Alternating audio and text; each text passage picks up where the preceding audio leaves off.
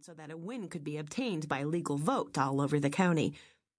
The mercantile, normally a roomy 18 by 24 feet, couldn't have held another soul, Aurelia saw with satisfaction.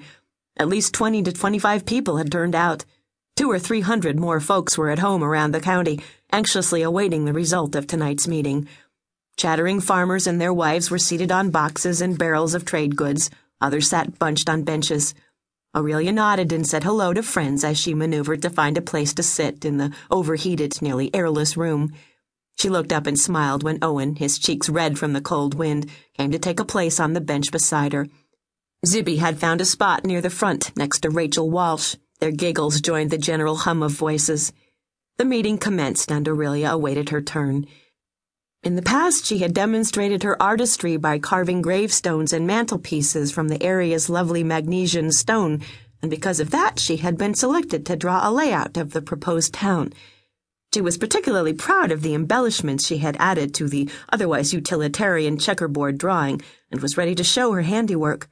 But Admiral Walsh was holding the floor so long she wondered if he would ever finish. "You know, I want a town as much as anybody," Ad, a former cowhand, said. He stood with both hands on his hips next to the stacked bags of flour and beans.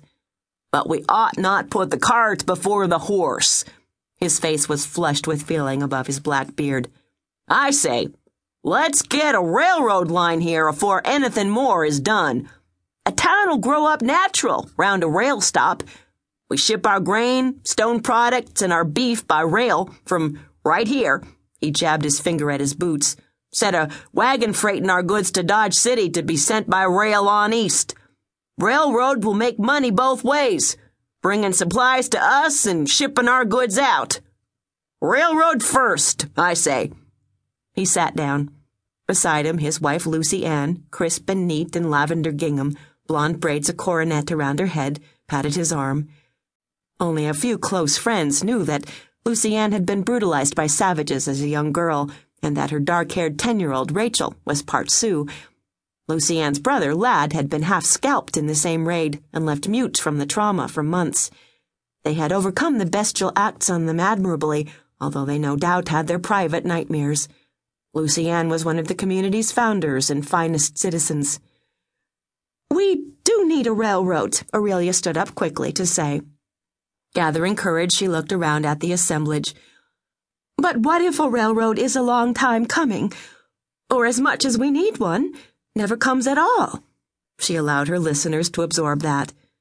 "Must we cheat ourselves of the most ordinary necessities in the meantime, say church services? As it is, we must travel to Dodge City or Spearville to attend church or depend on rare visits from a circuit rider. And she took a deep breath, you all know that Emmeline has done a fine job teaching our younger children, but we need a high school academy right here for older youngsters. Our region is filling up with folks, and we need to provide advanced education to those young people who desire it." She was aware that an academy would not be a popular prospect with hard-working farmers from around the valley. They wanted their children at home to work. She ignored the snort from the back of the room at the notion of such a school, and continued with deep sincerity. "My Joshua and David John have been away all winter, boarding in Larned for their studies. Heaven knows what kind of mischief those boys are into without their mother's eyes on them. But more than that, I miss them something fierce. I want them home with me all that can be, till they're grown men doing their life's work." Joe Potter jumped to his feet. His eyes were like fire in his ruddy face. He jabbed fingers through his red hair that was beginning to gray. Sprays of spit accompanied his words. "All this book learning ain't necessary. Just costs money." His chin jutted. "I only went to school 4 years my own self, and I ain't never needed a day more. Youngsters want extra schooling for just one reason, to get out of honest work. Like Lad Voss," he snorted. "Off to college in Lawrence, and Emmeline's Celinda up there, getting their heads full of fancy ideas.